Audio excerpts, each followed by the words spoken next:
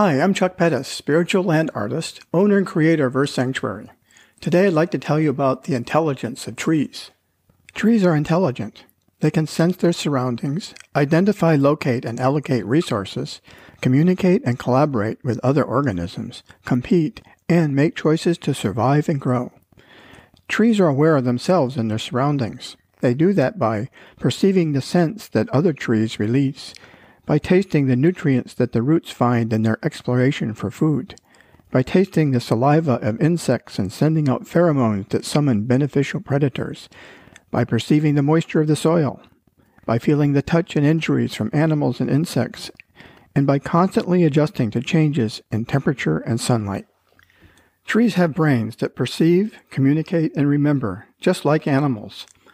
However, trees can't move like animals who require a compact and portable brain to find food and shelter. Trees don't need a compact and portable brain because food comes to the tree.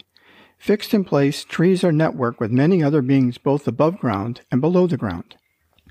Whereas animals are fast action, trees are very slow motion.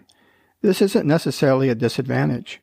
At Earth Sanctuary, most trees will live to 250, 500, even thousands of years old. One of the oldest trees on Earth is a spruce in Sweden that is more than 9,500 years old. One of the ways that trees communicate is through electrical impulses. A tree's electrical impulses move slowly, 1/3 of an inch per second, as opposed to the human brain information that travels up to an impressive 268 miles per hour.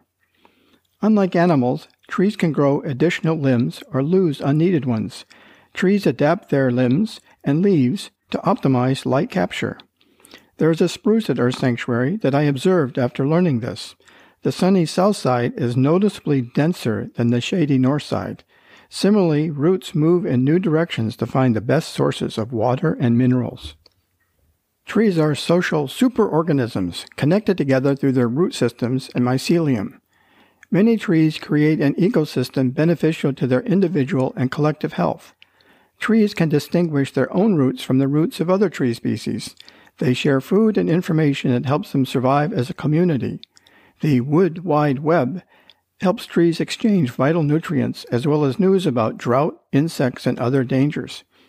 Think about what I just described. When you walk in a forest, know that you're walking in a living, aware, and intelligent community of trees. Come and immerse yourself in the healing forest community of Earth Sanctuary. Take in the forest atmosphere and experience forest bathing. Spending time in the forest reduces stress, anxiety, and anger, strengthens the immune system, and promotes overall health and well-being. Consider connecting with an intelligent tree at Earth Sanctuary by getting a memorial tree for yourself or a loved one. Then visit your tree, touch it, breathe your CO2 on its leaves, talk to it. Now that is cool.